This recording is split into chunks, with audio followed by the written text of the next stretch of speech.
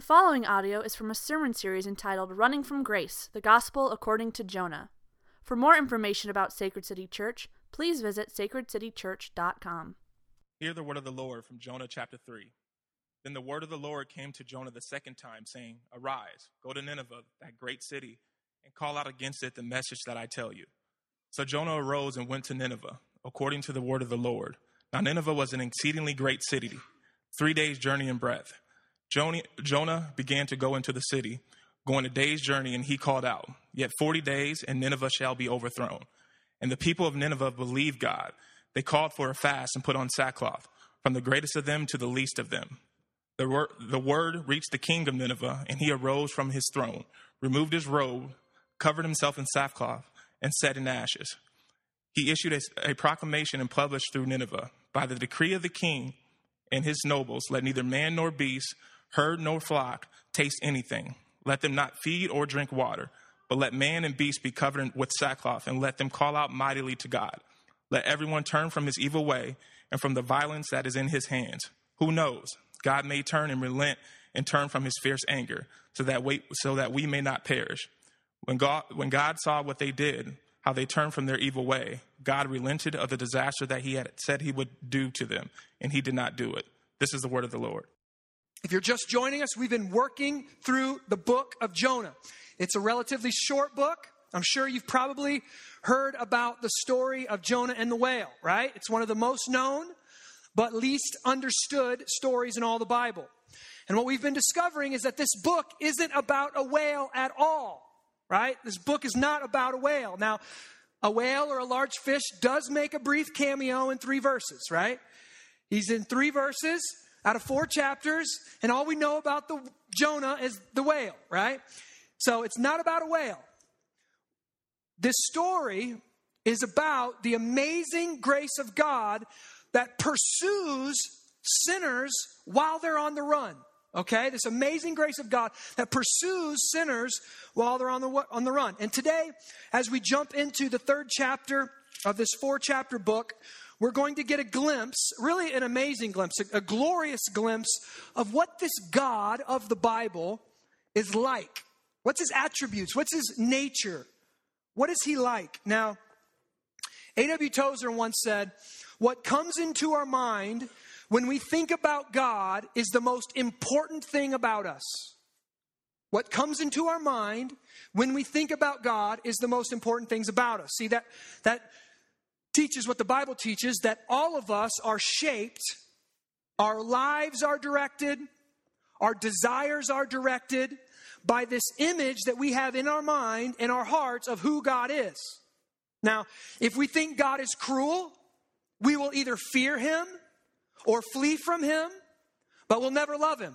And we saw the greatest commandment is what? Love God with all your heart, soul, mind, and strength, right? So the only people that get into heaven, right, are people who love God, that want to be with God. So we're in trouble there if we have this image in our mind of a God that we only fear. Now, if we think that God is like this being in heaven or in the galaxies, and he's searching the earth for good little boys and good little girls to bless, and the ones that he likes, he will give prosperity and comfort and the American dream to, we will spend all of our days trying really hard to earn his favor. But we'll only be interested in what's in God's hand, not what's in his heart. Right? We won't love him. We'll want a good life, and we'll want good, obedient kids, and we'll want a good, nice house and a good, nice job that meets all of my needs, and a wife who meets all of my heart needs. Good luck with that. Never mind, I won't go there too much. Right? But we're interested in what God could give us, what's in his hand, and not what's in his heart. We wouldn't love him. Now, I think we're going to see a better picture of who God is.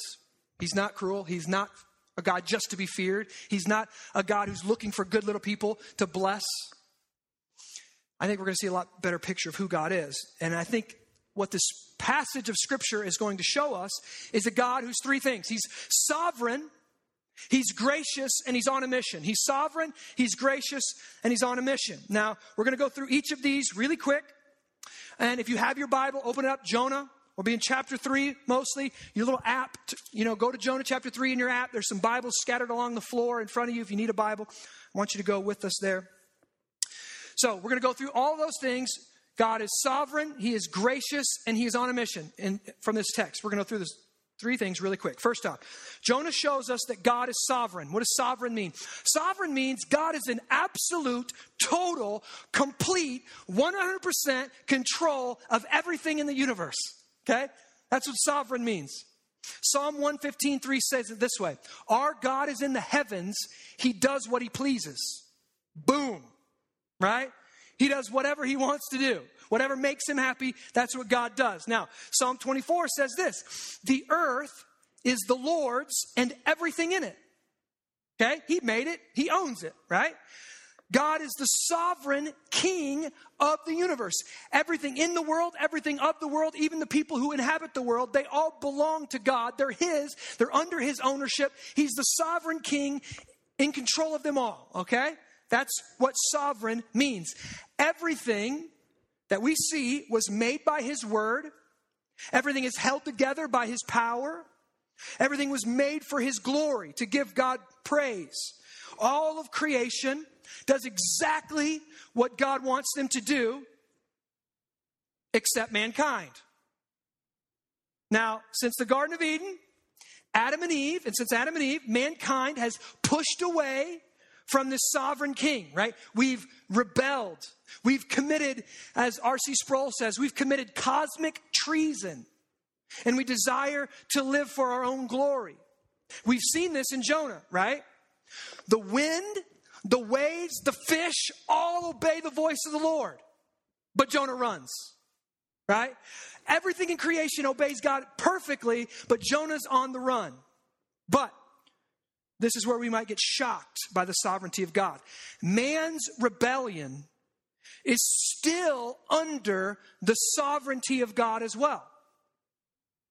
And God uses our rebellion to actually show us his graciousness when we deserve his wrath. See, if we didn't see that we are rebels and we deserve his wrath, we would never see his grace. Right? God even used our rebelliousness to nail his son to a wooden cross so that we could see his love for us shown in real life, HD. See, we see this in Jonah. Jonah deserves a divine beatdown from running from God. Right? Now listen, if your kid is on him as he's just bolting out in the street, right, in front of a car. Now, very few parents go after that kid, grab that kid from the car, boom, car goes by, and they go, oh, baby, come here, right? Most of them, that child is going to get disciplined, right? Number one, they scared mama to death. She's got to go change her britches, right? There's some problems, right? Number two, they've disobeyed. They've already been told not to go in the street. They ran in the street. They almost were hurt. So many times they're going to get disciplined, right? Now, we expect this God to come after Jonah and discipline him. We expect this God to come after Jonah and kind of beat him down, right? Like, what are you doing disobeying me? Who dare you? The wind and the waves obey me, and you, O man of dust, you disobey me. Who do you think you are? Right? But that's not what God does. God pursues him and captures his heart again and gives him grace in the belly of a whale. The Apostle Paul, when he's talking about the sovereignty of God and the graciousness of God, he says it this way in Ephesians chapter 1, verses 3-6. Blessed be the God and Father of our Lord Jesus Christ, who has blessed us in Christ with every spiritual blessing in the heavenly places. Listen to this. Even as he chose us in him, that's in Jesus, before the foundation of the world, that we should be holy and blameless before him. Okay, so there's this, God chose us before the foundations of the world. Now listen, in love, he predestined us for adoption as sons and daughters through Jesus Christ. Listen, why? According to the purpose of his will. What does that mean? According to the purpose of his will. Because he's sovereign. And when God makes a decision, he goes, Trinity, let's talk about it, right? He goes to his own counsel. He doesn't go to human beings or his creation. He talks amongst himself. The counsel of his own will. And listen to this. To the praise of his glorious grace. Why does he move sovereignly? Why does he choose people before the foundation of the world? Why does he predestine people to believe in Jesus Christ? by his own counsel to the praise of his glorious grace. So people would look up, they would chase the sovereignty of God and follow that thread up to an enormously, incredibly gracious God. And we would follow that up to the grace of God. Now listen, which he has blessed us in the beloved. In him, that's in Jesus, we have redemption through his blood. The forgiveness of our trespasses according to what? The riches of his grace, which he has lavished upon us in all wisdom and insight, making known to us the mystery of his will, according to his purpose, which he set forth in Christ as a plan for the fullness of time, to unite all things in him, things in heaven and things on earth. Now, we spent, I think, when we went through Ephesians, we spent like 3 weeks on that little verse, right? Those 3 verses. So if you want to get into it a little deeper, go back and listen to that podcast. I don't have time to do it right now. But this is what I want us to see. God has sovereignly predestined us, that means sinners who've received grace through faith, for adoption, so that we would praise God's glorious grace. What does that mean? Listen, if I think God has accepted me and God has adopted me because I pulled myself up by the bootstraps one day and I said, from this moment on, I'm never going to tell a lie again. From this moment on, I'm never going to cheat on my taxes again. From this moment on, I'm never going to, speak abusively to my children or to my wife. From this moment on, I'm going to be a different man. And you know what? God, because I did that, God adopted me. He said, look there. Look at that boy right there. He's one who turned his act around. He's the one who he got his act together. He figured it out. He figured out how to vote right. We just came out of that this week, right? Some people think Jesus is, on one side or the other. He's not. I'm just throw that out there. Right? So but what will we think? What will we think? If we think I've cleaned myself up, I've gotten better, and now God loves me, we will praise our own efforts. We will praise our own, finally. And then when somebody comes to us and they say, yeah, I'm struggling with it, I don't know. We'll say, hey, get it together. Do what I did. Pull yourself up by your bootstraps. Start reading the Bible every day. Start praying every day. Start giving your money. Do better. Then God will love you. That won't chase that thread up to the grace of God. But the sovereign, gracious action of God does, right? When we go, I deserve nothing but wrath. Like Jonah, I was on the run and Jesus pursued me and overtook me and saved me. That's going to go, nothing but the grace of God did that. And I followed up, and it's to the praise of his glorious grace. See, grace is what causes us to love God. We were enemies of God until God adopts us, until God brings us from life to death. We were his enemies. Grace is what creates love, and it's what creates praise and creates joy in our hearts that leads us to do all things for the glory of God. And that leads us to the third thing that we see about God. We see he's sovereign. 2, he's gracious. 3, he's on a mission. God, we say around here, God is missional. He's on a mission to change. In this text, he's on a mission to change an entire city. In Ephesians, he's on a mission to unite all things to the praise of his glorious grace. He's on a mission to renew all of creation for his own glory. And here in this text, God is on a mission to change an entire city, and not just any city. Nineveh, right? Nineveh is, in this day and age, it is the biggest, baddest, most metropolitan city in the world. Okay, Nineveh, in the first few verses of chapter 3, Jonah says it took 3 days to walk through the city. Okay, it doesn't even take 3 days to walk through New York City. Okay, this is a big, bad city. It's busy. There's a lot going on. Okay, I've said it already a few times that this city, Nineveh, is the modern day city of Mosul, Iraq. Okay? Some things change, but some things never change. Right? When God wants to show the world how sovereign and gracious he is, he chooses Nineveh. Now, I don't think there would be any city in the world that could prove God's sovereignty and his graciousness more than Mosul, Iraq right now. Right? If he wanted to do something miraculous like this. So God chooses Nineveh. The impossibility factor is just through the roof, right? These are sworn enemy to Israel. These are people that are imperialistic. They want to take over the surrounding nations and expand the empire. And Jonah's not having it, right? right? But one thing I want us to see is if God could change a city like Nineveh, what can he do in the Quad Cities? If God can change an entire city like Nineveh, what could he do in Davenport? What could he do in Moline and Rock Island and Bettendorf and all the other ones that want to be a part of the Quad Cities? What could he do? Right? This story should fill us with great hope, with purpose, with excitement for the future of our city, that God loves cities. I took my son out to the shooting range, and he's always like, all right, I don't know why he does this, but we're on the way out. He's like, all right, are we in the city or are we in the country right now? Are we in the city or the country?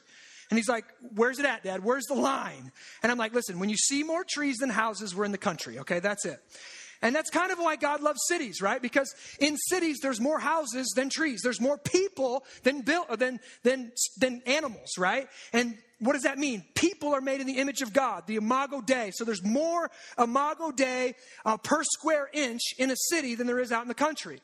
All right, so that's why God pursues cities. God goes after cities. We see the Apostle Paul in the book of Acts going from city to city to city to plant churches. Okay, that's why we're planted here in a city. Now, how does God go about changing a city? How does God change an entire city? Now, what we're talking about here, and if you've been around the church for a while, maybe you might want to use this word revival. Okay? What does a revival look like? I grew up in a church that loved revivals, right? For some reason, and the churches I grew up in, they thought they could plan revivals. They were like, all right, we're having June 9th through the 10th, we're having a revival. Show up. I'm like, did God get that memo? That's great. He's just going to show up and do something amazing this day according to our schedule, right? It doesn't really work out that way. Now, a revival or renewal, what we're talking about is when people come to faith, and a lot of people, all right, and people are in control of the city. So as more people come to faith, the image of God spreads out through the city, and then people take their faith wherever they go. That means if they're CEOs, they begin to run their companies like Christians with different ethics and different morals, and the gospel begins to shape that business. Okay? Maybe they give up some of their profits and start helping single mothers. I don't know, right? The gospel comes into effect in their life, changes the way they do work. They take it to City Hall. Right? They take the gospel into their politics, and it begins to change how they govern and how they shepherd and how they see their job, right? So that's what happens. God changes people, spreads throughout the city, and God changes the city. That's revival. And just so anyone knows, if you ever drive past some of those churches and they say revival, no, it's not. You can't plan it. It's not done by man. We don't save ourselves. We don't change our own hearts. Only the Spirit does that. Only God does that. It's only orchestrated by God. So, this is what I want us to see today in this text. When God wants to change a city, and I think, I pray, I know all the members here of Sacred City, we say that's why we're here. We want God to change this city. We want God to change our cities. Not just my life, not just our home, not just my missional community, not just my neighborhood, but our entire city and all of our cities. And what we're going to see from this text is when God wants to change a city, he starts by changing a man. Chuck Swindoll, he's an old preacher, and I heard him preach one time. I was sitting in this big conference. There's this old cat, and he gets up. He's got this amazing preacher voice. Been on the radio for a long time. And he says this: when God wants to do an impossible task, he takes an impossible man and crushes him. When God wants to do an impossible task, he takes an impossible man and crushes him. Well, that's what he's done with Jonah. See, Jonah was a nice religious boy, very moral, right? Buttoned up tight, right? Voted red. Jonah, conservative as they get, right? But Jonah had forgotten the depths of his sinfulness. He had begun to relate to God like he was better than others. He was looking down on the Ninevites. So when God told him to go offer the Ninevites grace, go invite the Ninevites in, tell them the wondrous mysteries of the gospel, right? And the riches of Christ, like we read in Ephesians. Go offer that free adoption by the sovereign, gracious goodness of God. Let them have the redemption that's in Jesus through the shed blood of Christ. Go offer that to the Ninevites, Jonah. Boom. He gone. Opposite direction. Right? Took off in the opposite direction. What a good preacher. He couldn't do it. The Ninevites were just too bad in his mind. They were too liberal. They were too immoral. There was no way Jonah was going to go to Nineveh and offer them the free gift of salvation and adoption into the family of God. In Jonah's mind, this is what he said. He saw a Ninevite. He would say in his heart, he probably never said this out loud because, you learn just to feel these things and think these things and not to speak them out, right? If you're a couth individual. So he says this. He thinks in his mind this. God can't adopt people like that. No. They are too bad. They're too dirty. They're too sinful. They're too wicked. They're too bent. God can't have people like that in his family, around his table, eating his dinner. No, I won't have it. So Jonah took off. And then we've seen, right, just the sovereign God orchestrate, right? Just like whatever this guy's name is, what he is on an orchestra, right? The guy in control of everything, whatever that is. I'm not a highbrow person, so I don't know what that guy is, right? Whatever he is, right? Gosh, why won't he? Conductor! There it is. 2 points to the guy down here. All right. God orchestrates all of creation to bring about this explosion of grace in Jonah's life. Now listen, this is what's key here. Jonah, a guy who already got grace, a guy who's already been adopted and already been brought in, he needed another explosion of grace in order to be sent out on this mission to bring the gospel to the Ninevites. He needed something different in his heart. And in the first 2 chapters, it's very interesting. If you want to read this, it's only 4 chapters, so I encourage you, go study it at home. If you want to read, look how many times in the first 2 chapters the author writes down. We see Jonah go down to Nineveh. We see Jonah go down and get on a boat. We see Jonah go down in the bottom of a boat. Then we see Jonah thrown overboard. He goes down into the depths of the sea. He goes down into Sheol. The author is brilliant writing this story, and he's telling us when we're rebelling from God, when we're running from God, the trajectory is down, down, down, down, down. But then in end of chapter 2, we see Jonah begin to rise through repentance. He's confessing his sin. He's seeing his sinfulness. He's receiving the grace of God. And we see him rise, which culminates when he looks to the temple, sees the sacrifice, sees Jesus Christ who paid the price for him. And he has this explosion of grace. He worships. He says, salvation is of the Lord. It's not of man. It's of the Lord. And then this whale vomits him out up on the shore, right? This explosion of grace. And I love this. See, the whale vomits Jonah up on the shore, and we think, put a pin in it. Story's over, right? Period. Oh, Jonah, he ran from God, and God threw him in the ocean, the sea, and it was tumultuous, and he got swallowed by a whale. Oh, but he prayed to God in the belly of a whale, and he gets delivered. All right, it's bedtime, kids. Let's go to bed. Right? But that's not where the story ends. He's been delivered. He's been rescued. God is clearly gracious. But listen, church, God is not just gracious. He's not gracious just for gracious sake. God is graciously on a mission. He has a mission. So we see God barely let Jonah get the water out of his lungs and the seaweed from around his neck before he says the second time, all right, now you're back, go preach to Nineveh. Oh, you thought I forgot about it? No. Go preach to Nineveh. And this time, miraculously, thankfully, Jonah obeys. So, what happened in the belly of a whale? What happened down there, right? Jonah experienced an explosion of grace. Now, when I was a kid, when my brother and I wanted to blow something up, it was a common occurrence in my house, we made this thing called the Works bomb, all right? And basically, you put this, I probably shouldn't say this. This is a good way to get arrested, by the way. I found that out the hard way as well. You take this bottle and you put in this chemical and then you put in aluminum foil and you shake it up in a 2-liter bottle and we threw it in dumpsters and we threw it out in the field and we just wait for it to blow up. And then, of course, as kids, that escalates to my neighbor's mailbox and I got arrested, okay? Let's just go there, okay? But let's redeem this illustration. Just like our little Works bomb, right? Just like this little works, but two simple chemicals. Two simple aluminum foil and this chemical, two simple ingredients, and it creates this. I really don't, parents, just teach your kids, all right? Don't do this. This is bad. But it's really cool explosion, right? It's deadly, it's dangerous. I don't want to, don't do it. But yes, all right? Now, just like that, there are really two ingredients to an explosion of grace in a person's life. And we see these ingredients in the belly of a whale. Okay, we see these two things get mixed up in the belly of a whale that causes this explosion of grace in Jonah's life. And just so you know what I'm talking about, when I say an explosion of grace does two things. It saves us and it sanctifies us. Okay, what does that mean? An explosion of grace. The first time I come to realize what this grace really is, these two ingredients, it saves me and it also shoots me out on mission. Now, let's get into that. What does that mean?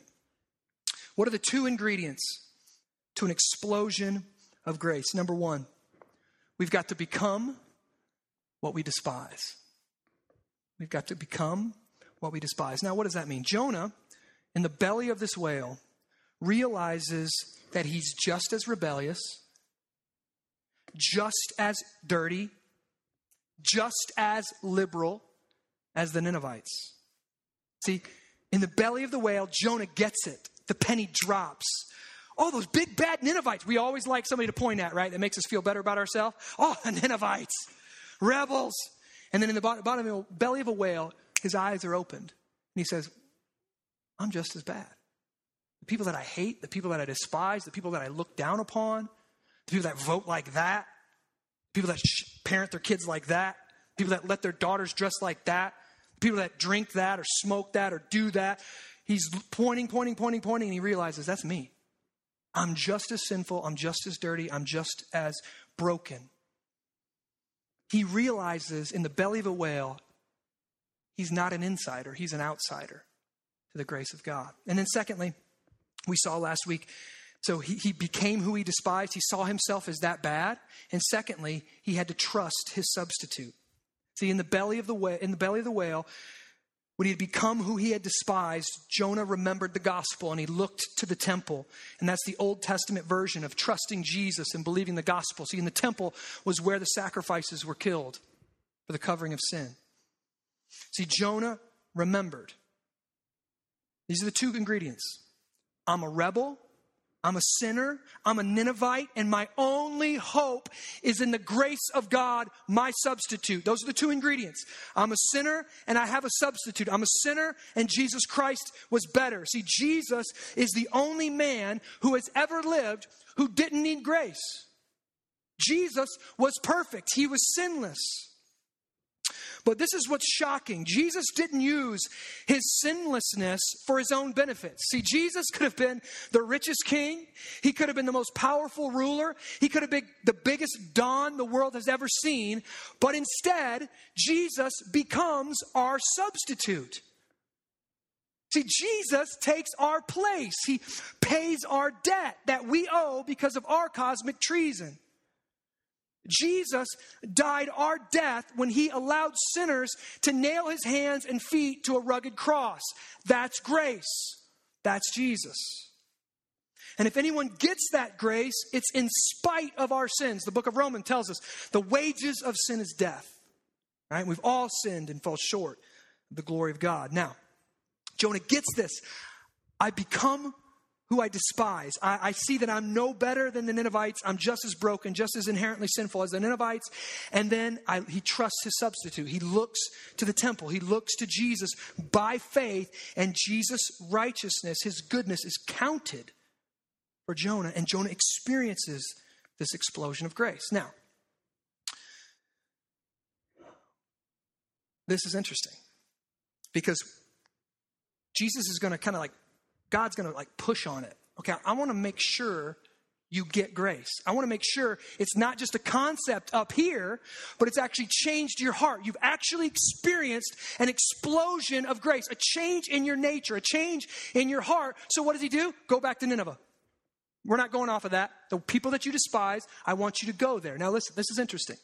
This is one way you know you've experienced an explosion of grace. When Jonah now looks at Nineveh, he doesn't see his enemy. He sees himself. See, for the Christian, when we look at a poor person, somebody begging on the street, we don't just see a poor person, someone begging, we see ourselves. Spiritually, that's how bankrupt we are. Spiritually, when God found us, we were worse than that. We were dead on a table, Ephesians 2 tells us. See, when a Christian sees somebody running from God, we should not go, look at that idiot running from God. We should go, that reminds me of me. I'm a rebel on the run from God. I'm the one who's spiritually bankrupt. I don't stand up here and look down on other people. We see that in Jonah. So, how does God change a city? He begins by changing one man through an explosion of grace. Now, I'm going to ask you, have you been changed like this? Have you experienced this type of explosion of grace in your own life? I'm not asking are you religious? You're here, I get it. You're here, right? I'm not asking if you believe the 10 Commandments. I'm not asking how well you follow those 10 Commandments. I'm asking how gracious has your heart been made, right? How has your heart been changed by grace like this? Have you experienced this type of explosion of grace in your life? And one of the things that we're going to see, one evidence of being changed by the grace of God in our heart is that we are made into missionaries. See, every single Christian, every single person that's put their faith in the grace of God and faith in Jesus Christ has been made into an image bearer and has been made into a missionary, been sent on God's mission. And how well you respond to that calling shows what's going on in your life. Shows how responsive your heart is to the grace of God. Jonah shows us the evidence of an explosion of grace in your life. God sends you on a mission with his message. So you're a missionary and you take the gospel to people far from grace so they can come to know this sovereign, gracious, missional God who has loved them from all eternity. And he sent his own son as a missionary. Jesus was the missionary that came on our behalf and to be their substitute in order to adopt them into the family of God. Now, I know what you're thinking. Maybe I know what you're thinking. I know some of you are thinking. That's a lot to remember first, what the gospel is. And I'm not a gifted orator, right?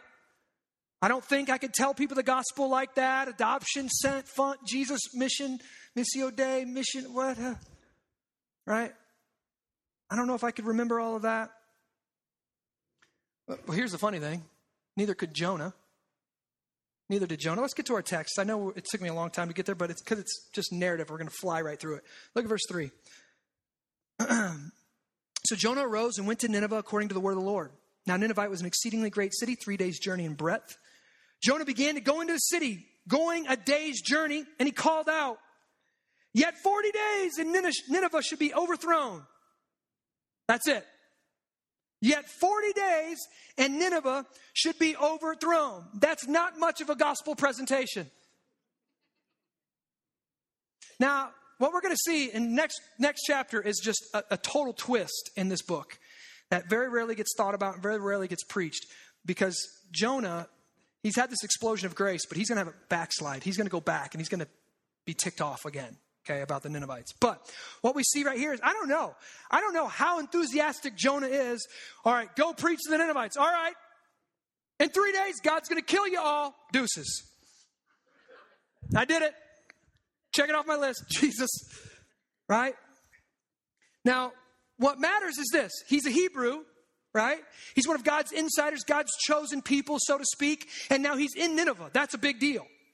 He's going where he shouldn't be. He's going to a place that only a missionary would go to. He's going a place that he could be killed, right? He's going to a hotbed, right, of animosity. He's going there, and he's sending a message from Yahweh, the covenant God of the Israelites, the God of all creation. And this is a polytheistic culture, and he's saying this one God who you've offended, who you sinned against, he's going to come and destroy you all. All right? And this shows us, this is just unbelievable, that God uses our feeble efforts.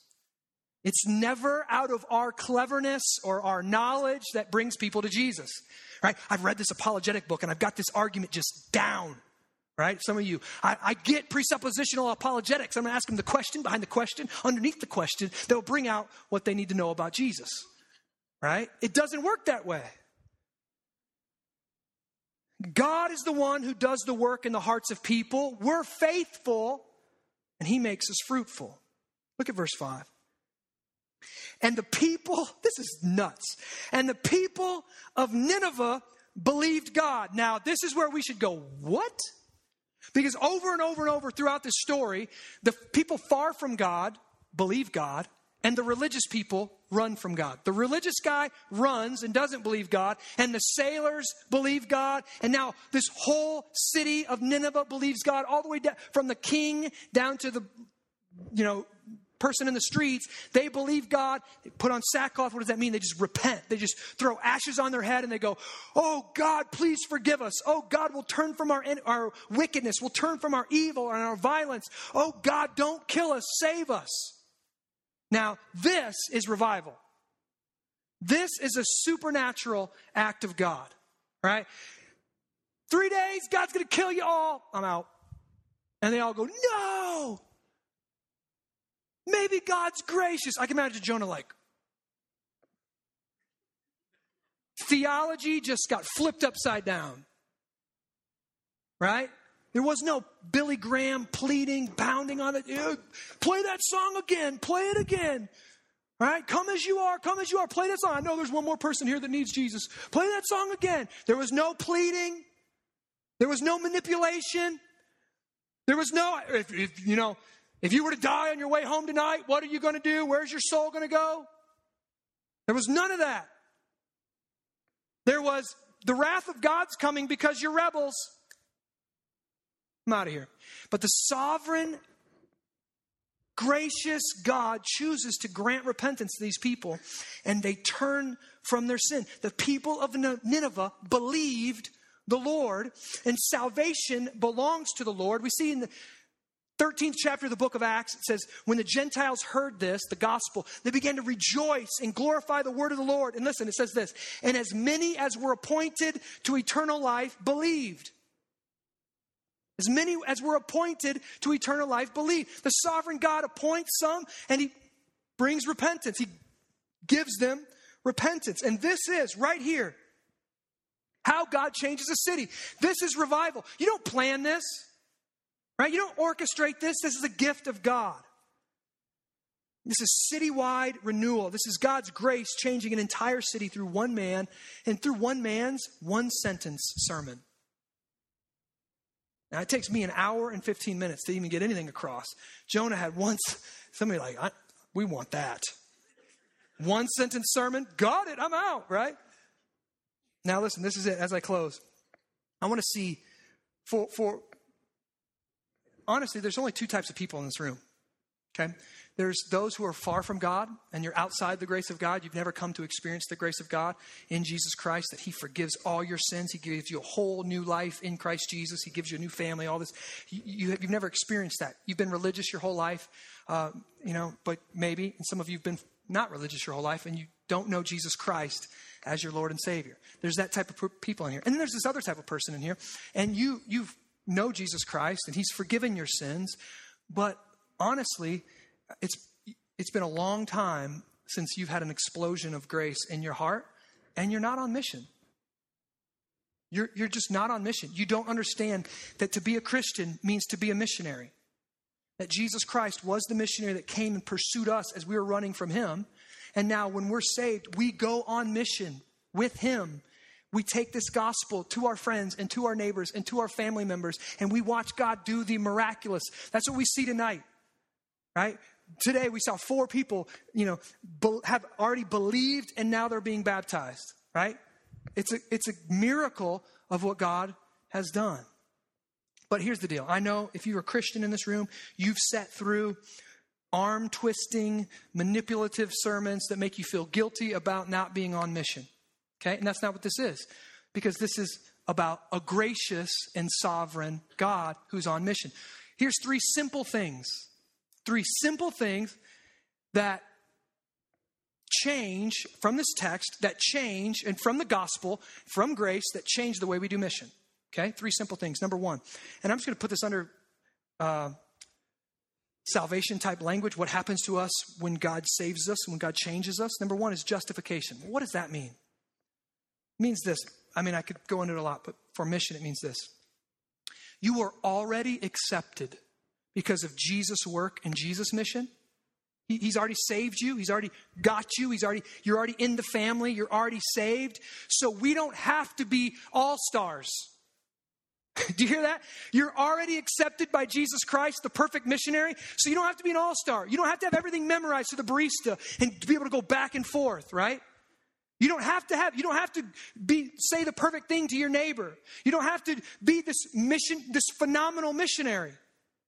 Your righteousness isn't found in being a missionary. Your justification, being made right with God, is not found in being a missionary.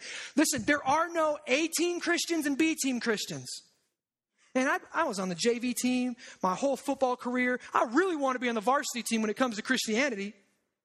I'm going to go on a short-term mission. I'm going to wear a Jesus t-shirt. I'm going to put it on my back of my car. Right? I'm only going to watch VeggieTales.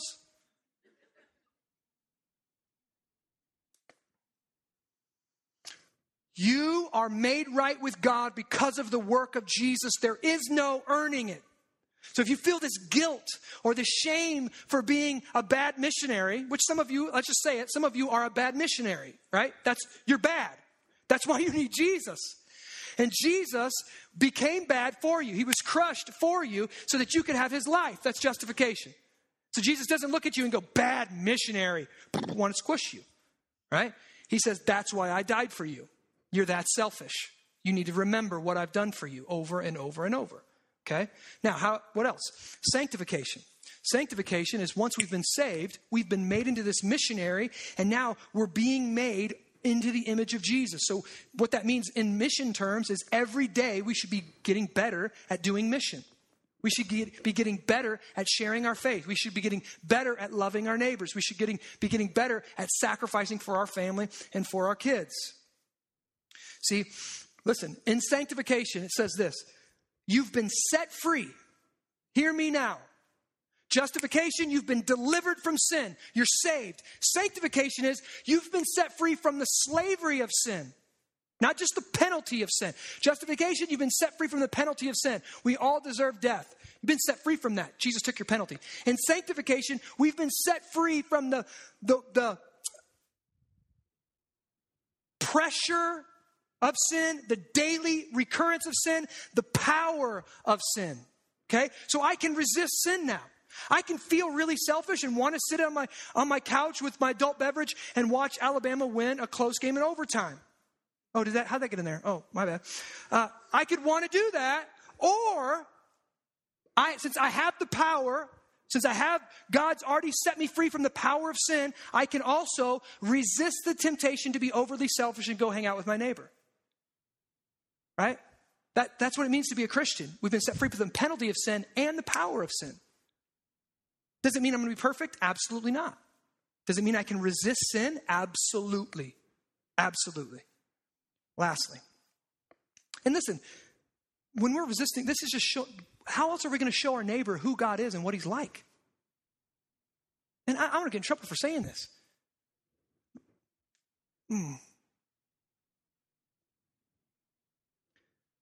The most God-honoring thing you might be able to do is go have a beer with your neighbor.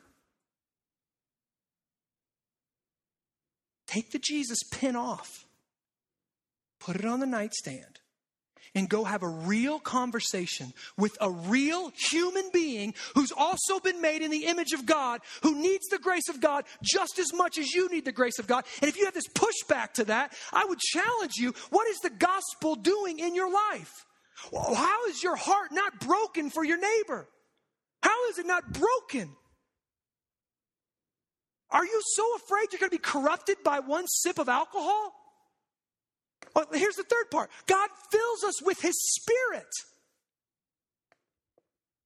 There's nothing, Paul says, that we can take into our body that corrupts our heart. Nothing. We're corrupted by what comes out of our heart. Religion, moralism, pride. That's what corrupts us. Right? I need a sip of whiskey right now. Listen. It's hard to say stuff like that. Listen, we've been justified, set free completely from the penalty of sin. We're never going to be judged again. Christians are never going to be judged again because Christ was judged for us. We've been set free from the power of sin. We're not slaves to sin anymore. I can have a beer and not get drunk. I can have a sip of whiskey and a cigar and not get drunk. And you're not losing your testimony by doing that. Lord, have mercy. You're losing your testimony by hiding in the basement, watching Left Behind. You're losing your testimony. You're not on mission. God sends us to our enemies. God sends us to the broken. He saves us so he can send us. God, Tim Keller says God is a spiritual tornado. He never sucks us in without sending us out. If you're saved, you're sent on mission. Lastly, he fills us with the indwelling Spirit in salvation. What does that mean? You're never alone again. You're never powerless again. You never have to walk into a Starbucks or Dunn Brothers and think, could I really share my faith? Could God really save this person through one sentence? Could God really change my neighbor? Could God really do that? You're never powerless again. I'll tell you what, we got a new couple that moved into our neighbors. We've been praying for our neighbors for a long time. Their daughter moved in with her, my neighbor's kind of older. Her daughter moved in with her granddaughter, and they moved into our neighborhood. And we've been praying for them, and my daughter's been praying for them. And they came in, they brought their daughter, and her and Zoe, my 4-year-old, got along really well. And they came back for another week because they travel, and they were getting along really well. And then I meet the guy, he's from England. And he comes up to me and he goes, yeah, we moved down. We bought the house, or rented the house three houses down. I'm like, oh, awesome. He's like, yeah, we moved here because of Zoe. I'm like, what? Yeah, we moved here because of Zoe. Our daughter loves Zoe so much. It's really important for her to have friends. We want her to be here around your daughter. I'm like, my 4-year-old rebellious, sinful diva of a daughter is on mission.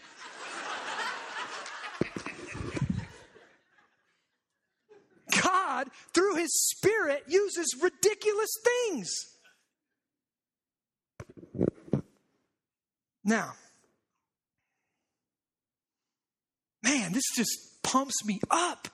The Holy Spirit in us can take one line. God's going to kill you all. The wrath of God's coming. The whole city gets saved and changed. That's what the Spirit can do with our feeble attempts. And imagine if we actually love the people we're talking to. Now, what has God done in your heart? I'm just going to ask you as I close here, what has he changed you? See, coming to church doesn't do anything. I mean, you're here, you're under the preaching, you're under the grace of God, you're being bumped into by the gospel and song and sacrament. So it does something there. But this, it's like, the old saying, parking or sleeping in the garage doesn't make you a car, right? Coming to church doesn't make you a Christian. Having the gospel, the grace of God explode in your heart, that's what makes you a Christian. And that's what makes you a missionary. So has God changed you? Have you had this explosion of grace in your life? And if you have, right now, who's he sending you to? Who do you need to go tell about your story?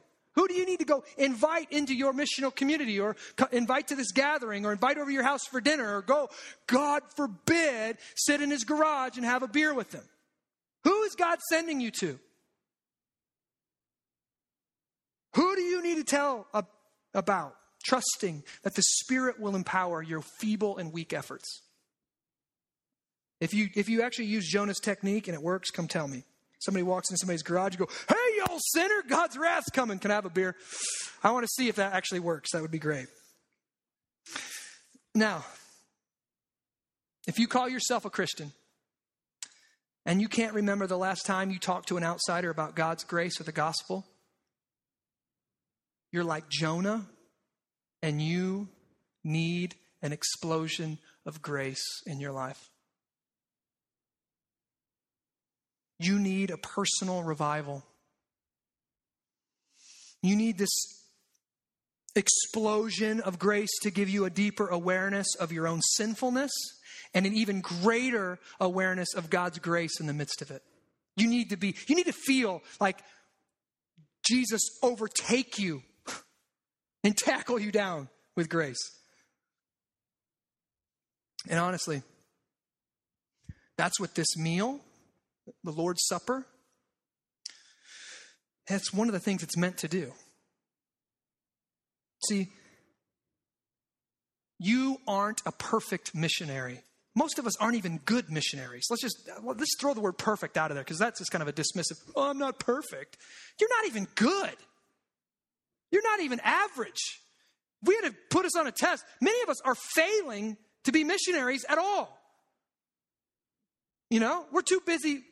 And listen, just posting stuff on Facebook doesn't make you a missionary. Okay? I better not get on that one. This week, I want you to check your heart. This week, I bet you were too fearful to share the gospel with someone. This week, you ran from God's mission like Jonah. God has strategically, sovereignly placed people in your life that only your story and your relationship can reach for Jesus. Yet this week, I bet, you chose to stay home and stay comfortable. And if you really think about it, with everything that you've been given in Jesus, there is absolutely no excuse for that. We've got no excuse for that. Everything, we've been justified, we've been sanctified, we've been filled with the Holy Spirit to be on mission. But we choose, not today. And yet in this meal, Jesus still comes to us. Where we fail to be on God's mission, Jesus is the perfect missionary. He still offers himself to us. We're still his. We're still adopted into his family. So take this bread and drink this wine this morning and trust our substitute. Trust our Savior. Jesus is the missionary that we fail to be. Trust the one whose obedience hasn't just saved a city like Nineveh, but saved the whole world. Anyone who puts their faith in Jesus Christ. Anyone who puts their faith in Jesus Christ gets saved from their sin and set free from the power and dominion of sin and sent on mission back into the world to tell others about him. So before you come to this table this morning, I want you to think about that. I want you to confess that sin of running from the mission of God, not loving your neighbors, not loving those people God sent you on mission to, and then come up here after confession and trust your substitute. Can you imagine if God set this thing up where I stood down here at the table and asked you like questions before you could have, hold on, how many times you share the gospel this week? Like Jehovah's Witness, they do that. More houses you visit, that's how you enter into heaven. Can you imagine? 6, I only did it 6 times. Go back go get to the back of the church. That's not what Jesus does. We've all failed him. See, I love the gospel because there should be, if you have any self-awareness at all, there's not one person in here going, I'm an awesome missionary. We're all going, no, I fail on the daily, and this is what I need. The body of Christ and the blood of Christ that covers my sins. Let me pray. Father, we are so grateful. You are a missional God. You come after us. You don't give us a ladder so we can climb up. If you throw a ladder out, you actually climb down it. You come rescue us. The sovereign, gracious, missional God. How good you are. I pray this morning that you would save people in this room. People have never heard the gospel before. Or maybe they've heard it 1,000 times, but today they've had that explosion in their life. That you would save them. And for the believers in here, I pray that that explosion of grace would send them out on mission to their neighbors and their loved ones and their coworkers. and we would see God change our city like you did in Nineveh. We believe it, Father. So I thank you, Jesus, for taking this bread and breaking it and saying, this is my body that's been broken for you, and taking this cup and saying, this is my blood offered for the forgiveness of sins. Thank you for the work you've done for us. Let us eat this meal like Christians this morning. In Jesus' name we pray. Amen.